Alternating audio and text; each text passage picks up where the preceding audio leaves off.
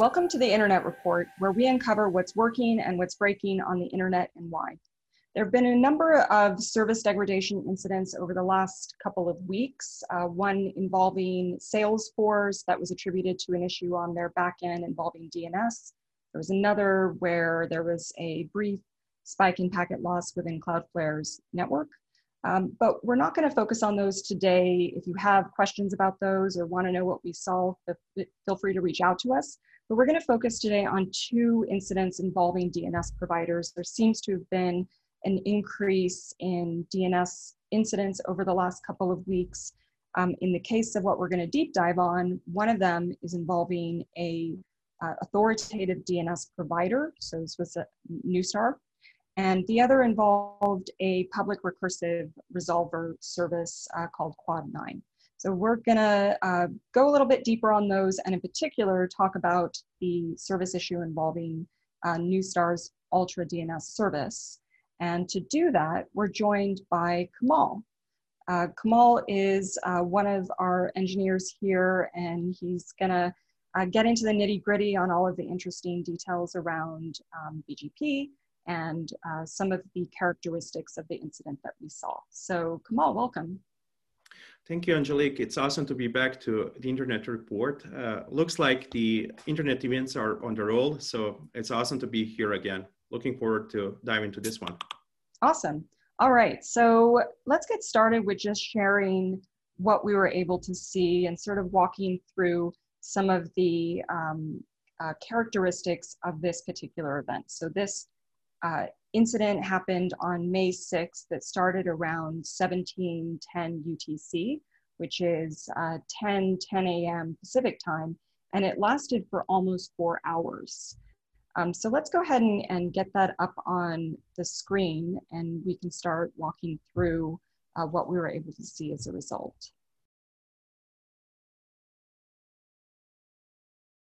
So what we are looking at here is DNS server test, which is one of the types of the tests that we support within the 1000 As you can see here, we had almost 4-hour long event that reflected in degraded availability for the target that's listed here. And you can clearly see that it was working as it should be, as part of which availability was 100% until we hit the 6th of May, 5:20 UTC, as part of which degradation is clearly visible. It went until 2040 UTC on the same day. So it's a very long, prolonged event.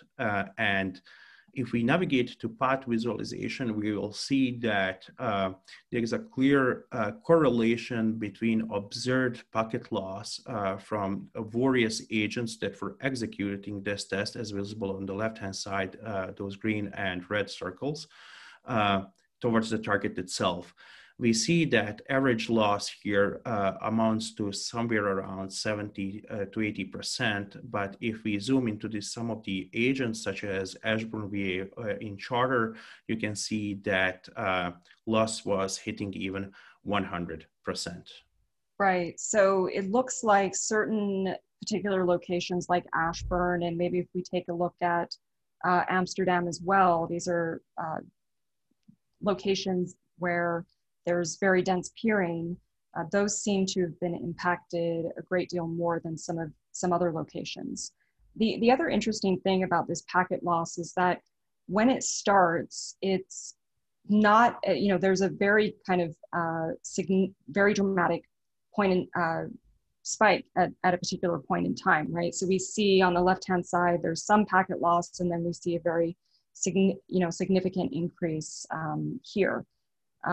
And what's also interesting about this, if we drop down into the BGP route visualization layer, we can see that that corresponds with some path changes for this particular prefix. That's correct. So if we zoom into the BGP route visualization, we can see how ASNs were changing as part of these path changes. So the metric that we are currently seeing are path changes, and they are closely related, obviously, to updates themselves, right? So updates usually result in path changes.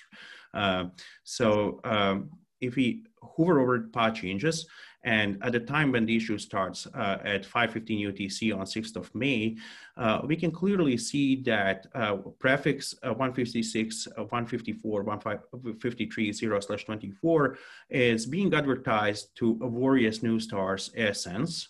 And it's actually quite interesting to see this kind of topology shown up here, because it kind of reveals certain intra workings of the Neustar network and how they treat BGP events themselves. Then we can see their big upstream ASN 12,008 advertising prefixes towards the rest of the network.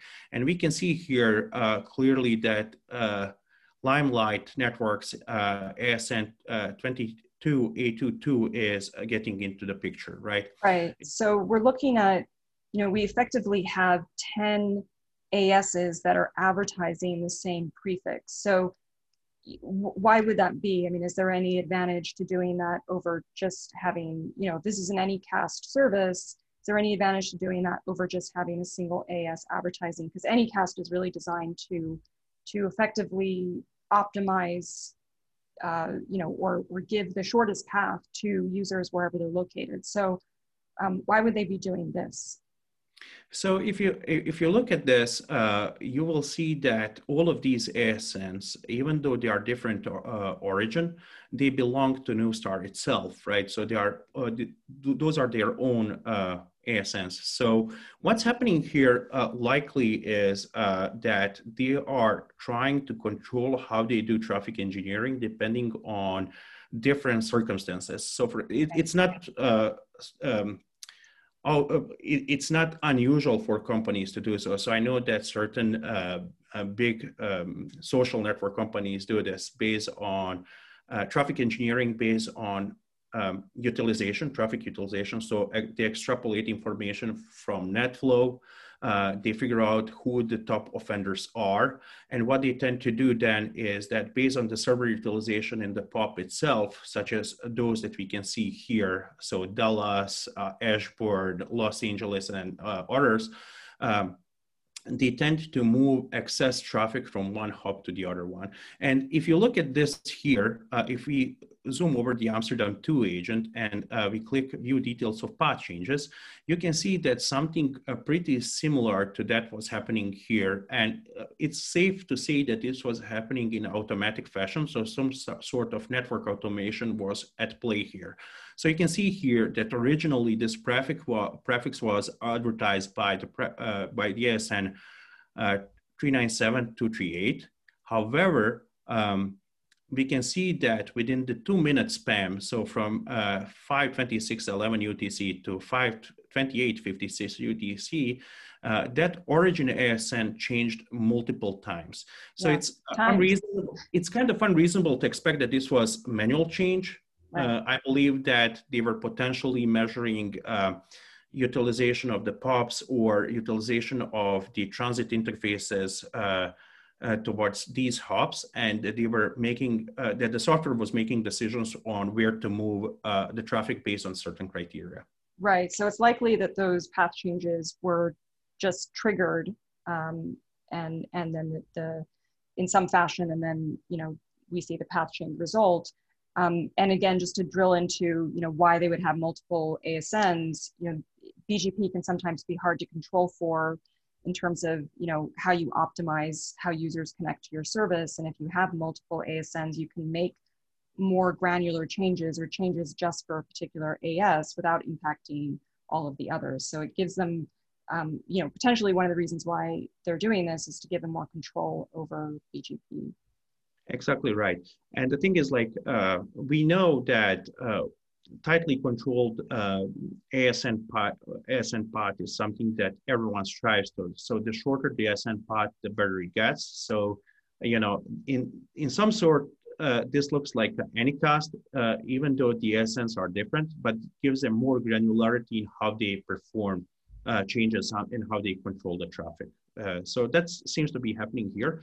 Right. It's also very symptomatic to see that if you look at the path visualization here, you will observe that loss starts at the same time when obviously we observed DNS availability going down. So DNS availability here is a direct effect of the spike in packet loss, and timeline actually matches.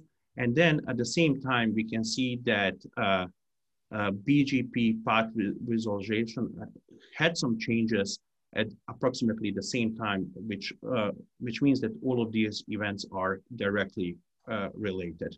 Right, and if you move forward, we can see that there's this point in time in which there's a very significant increase in the number of path changes.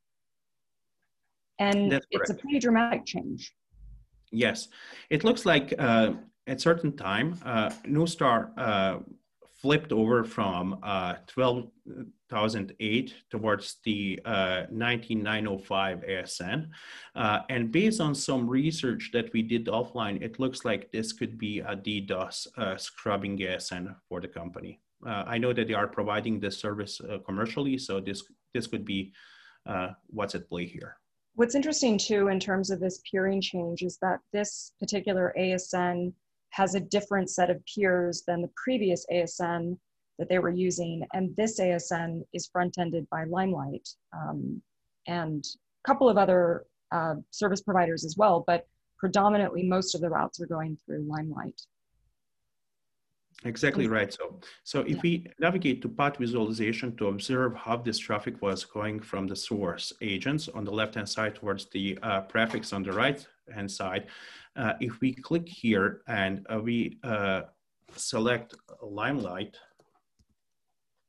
networks, we will observe the hops that were within the Limelight networks. So here we can see that these three particular agents on the left-hand side were sharing this particular hop, which is hosted within the Limelight network. Right, and this is at a point when that big change that they made from a routing standpoint was still getting propagated. But if you move forward just a little bit in the timeline to look at the packet loss, we can see that if we start looking at the Limelight nodes, we see a slightly different characteristic to those nodes. So the Limelight nodes now, the host names are siteprotect.security.neustar. So it looks like there's, again, some difference between the how traffic was flowing through Limelight before they made this routing change versus after. And again, this is simply based on what we've seen in the past in terms of DDoS attacks. It looks like maybe this was some mitigation kind of activity that they were doing. Again, we don't know what the actual root cause of this incident was. This DNS provider hasn't issued a statement about it, but just based on what we've seen in the past, this does bear a lot of the characteristics of a DDoS attack. Exactly.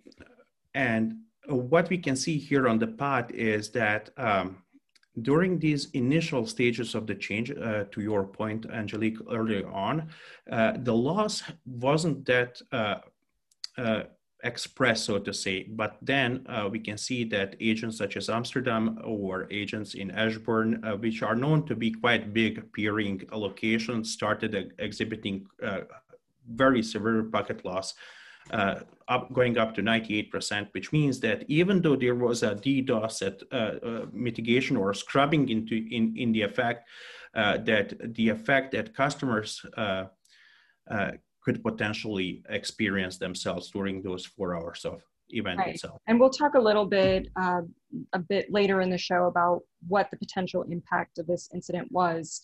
But just as a point of comparison, we do know that another DNS provider, in this case, Quad9, which is a public recursive resolver, it's not a commercial service, they also reported an incident 3 days before this event. In their case, they acknowledged that was due to a DDoS attack. They wrote a very detailed blog on what happened and the steps that they're taking to prevent something like that from occurring in the future. If we just take a very quick peek at that, we won't go into into detail on it, but we can see here that the incident started around 16:15, so around 10:15 a.m. and then went to about 17:40. So didn't last as long. It was not as significant an issue, it seems, but we can see its impact on availability, and we can also see, for example, if we look at the network layer, that correlation to see that really significant spike in packet loss across a variety of different provider partners as traffic made its way to its service. So we'll put a link to the blog on that in the show notes if you want to check that out. So yeah, that was a little bit of an overview of these two incidents. We're gonna talk in a moment to someone on our team, Michael Batchelder, about DNS a little bit more, and about the different layers of resilience that are built in, and also what the potential impact was of the Neustar DNS incident. Awesome, thank you so much. Okay.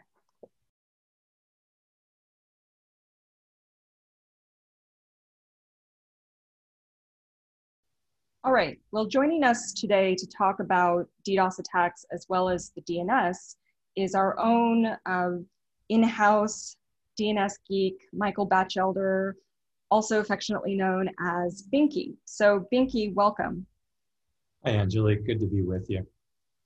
Great, so we talked a little bit about this incident involving Neustar. We talked about the DDoS attack involving Quad9. Now, there's obviously different types of DDoS attacks. So why don't we just talk a little bit about, what those look like and some of the different types of DDoS attacks? Sure.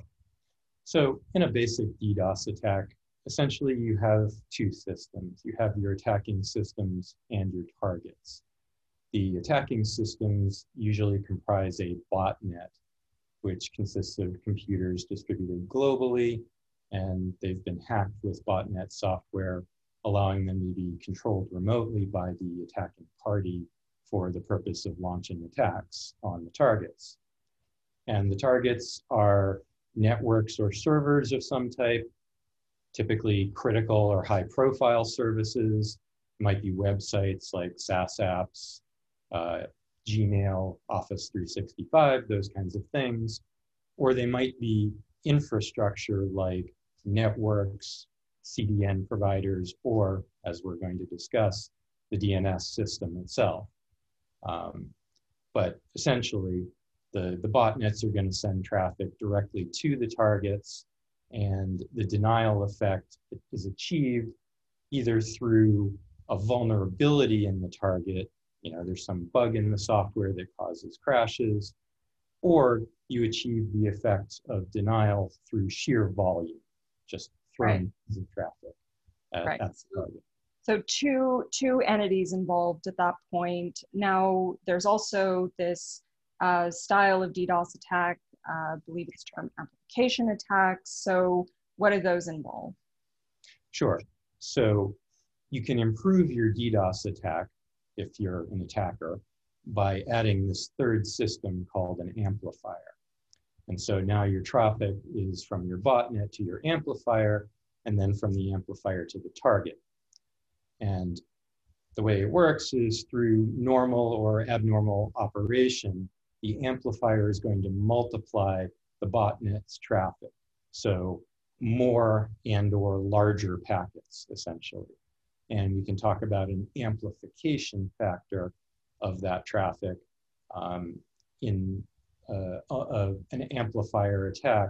You can see amplification factors of 10x, 100x, maybe even 1000x if you find a really effective type of amplification attack. So there's also this sort of subset of amplification DDoS attack called an NSNX attack that's really specific to the DNS. So what is that? Right. So sometimes, again, it's just volume of traffic, but sometimes you can find very specific types of attacks that are specific to the type of target being attacked, like a DNS server. So this NSNX attack is one of those. It's a way of using the DNS protocol's own functionality, normal operation, to generate the multiplied attacking traffic. Now, the details of the attack are a bit geeky from the DNS perspective, but what I would encourage people to do who are interested in the details is go to nxnsattack.com and see the details of the attack. This is a website that was created last year when the attack was announced by 3 academic researchers in computer science. We haven't really seen the attack in the wild as far as I'm aware of, Right. but if you want to look at the details, this is the place to go to understand them. Yeah, and that's more just for folks to kind of, understand the inner workings of that. There's no evidence that that was, in any way involved in either incidents. In fact, Quad9 explicitly talked about the attack on them, and it wasn't that type of attack. It was kind of your garden variety amplification attack. All right, so in terms of the DNS, I mean, one of the things that we looked at was just in the case of Neustar, their authoritative DNS service itself had some service degradation. Now, that's just authoritative. I mean, users don't directly, us, right? Like when we go to sites, for example, like we're not directly interacting with the authoritative servers. We will have some resolver that is sort of an intermediary between, whether that's local or public resolver, between us and the authoritative server. So kind of, walk us through kind of how the DNS works and what the potential impact of this, these 2 incidents could have, or actually I would just say the Neustar incident could have been. Sure. So as you mentioned, the way that end users interact with DNS, our laptops are configured with a recursive resolver, and there are public recursive resolver services like Google DNS, people may be familiar with, which is 8.8.8.8, their IP address, and Quad9, which you mentioned, which is 9.9.9.9. So your average laptop is configured with one of these DNS public resolvers, let's say, and you send your queries to them. They in turn speak to the authoritative name servers for the domains that need to be resolved. And everybody has, authoritative name servers who has a domain. Right. So as you mentioned, Quad9 was the subject of a sort of garden variety DDoS attack, they think, where the amplification mechanism, they have a really good blog post at quad9.net, QUAD9.net, and they discuss the details, but they mention that they think the amplifier was publicly accessible LDAP servers. And so the blog post discusses how that was used to direct a volume of traffic at Quad9 servers. Right. So what about the Ultra DNS service? Sure. So Ultra DNS provides authoritative DNS. Again, that's something that everyone with a domain has. And what we saw in our ThousandEyes data was that a large number of authoritative name servers in Ultra DNS's service were impacted by this event. And it's possible that this could have been an example of NXNS attack. Maybe it wasn't. But what's interesting is that we see a very broad spectrum of servers, a large number of different servers, different domain names, different IP addresses affected in this outage. And NXNS attack is the kind of attack that would allow an attacker to distribute their traffic across a wide swath of authoritative name servers. So maybe a little bit of a question as to what might have happened here. But one thing that this does show us, in a way, is the resilience of the DNS, because even though a wide swath of authoritative name servers were affected, we don't see the ultimate service that relies on these servers affected quite so much. Right. So, I mean, we have seen it in some instances, but it varied. It varied by a number of factors. And if we just use ourselves as an example, so Thousand Eyes domain is hosted by Neustar as well as by Route 53, AWS's DNS service. So, if we look, for example, at how our, just the querying of our A record was impacted, we can see that, for the records that were hosted with Ultra DNS, we have availability issues.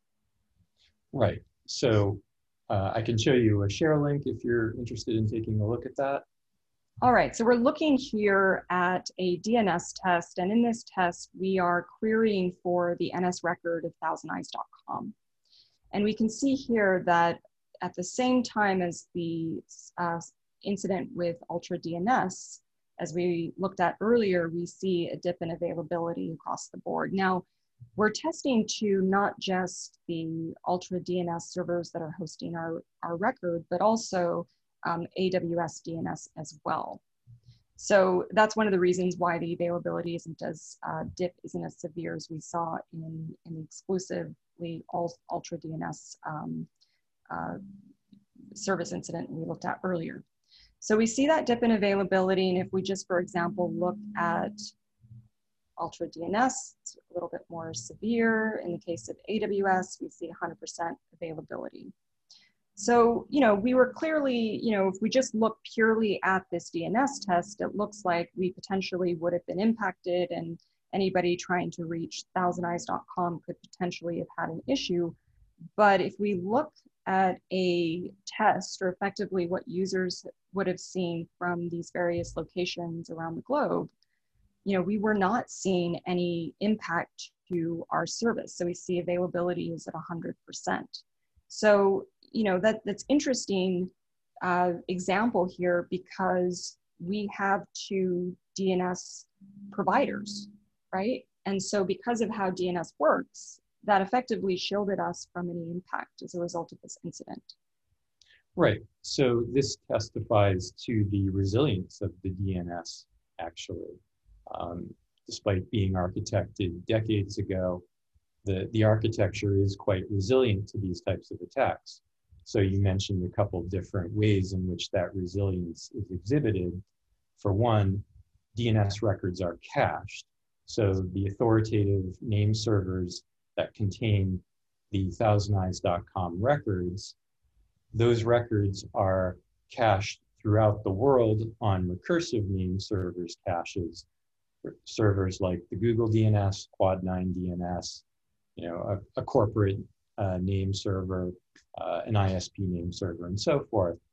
But the caching helps the resilience, because in the case of the DNS test that you showed, where you're requesting our NS records, the records of our name servers, those records typically last days in cache, 1 or 2 days in cache, whereas the DDoS attacks last a matter of maybe an hour or a few hours. So the caching helps the resilience tremendously.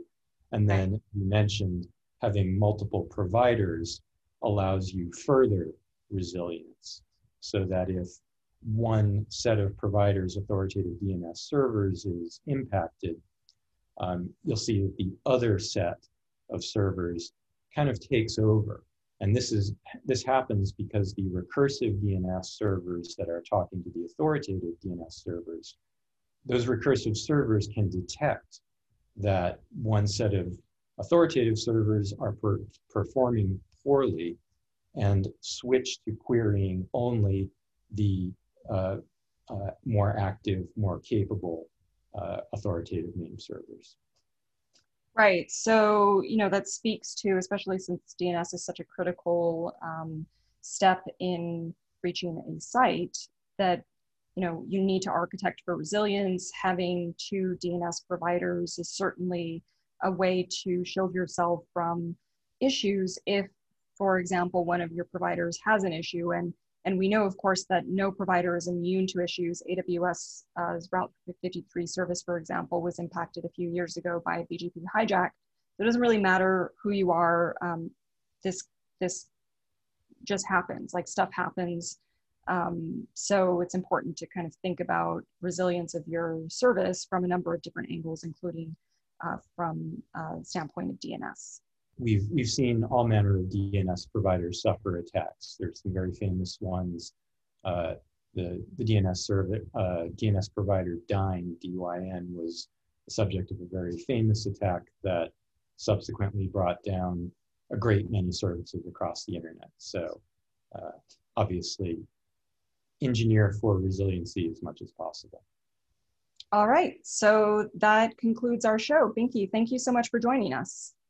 You're very welcome. And if any of our listeners want to discuss the details of any of what we've discussed, such as the NXNS attack, or how you make your DNS service more resilient, I'm happy to be available. People can reach me at binky@thousandeyes.com. Great. And also, if any listeners have any general questions about the show or want to suggest topics for the future, you can reach us at internetreport@thousandeyes.com. And we also have a free t-shirt if you subscribe to the show. So go ahead and do that and send us your address and your t-shirt size, and we'll be sure to get that over to you. So until next time.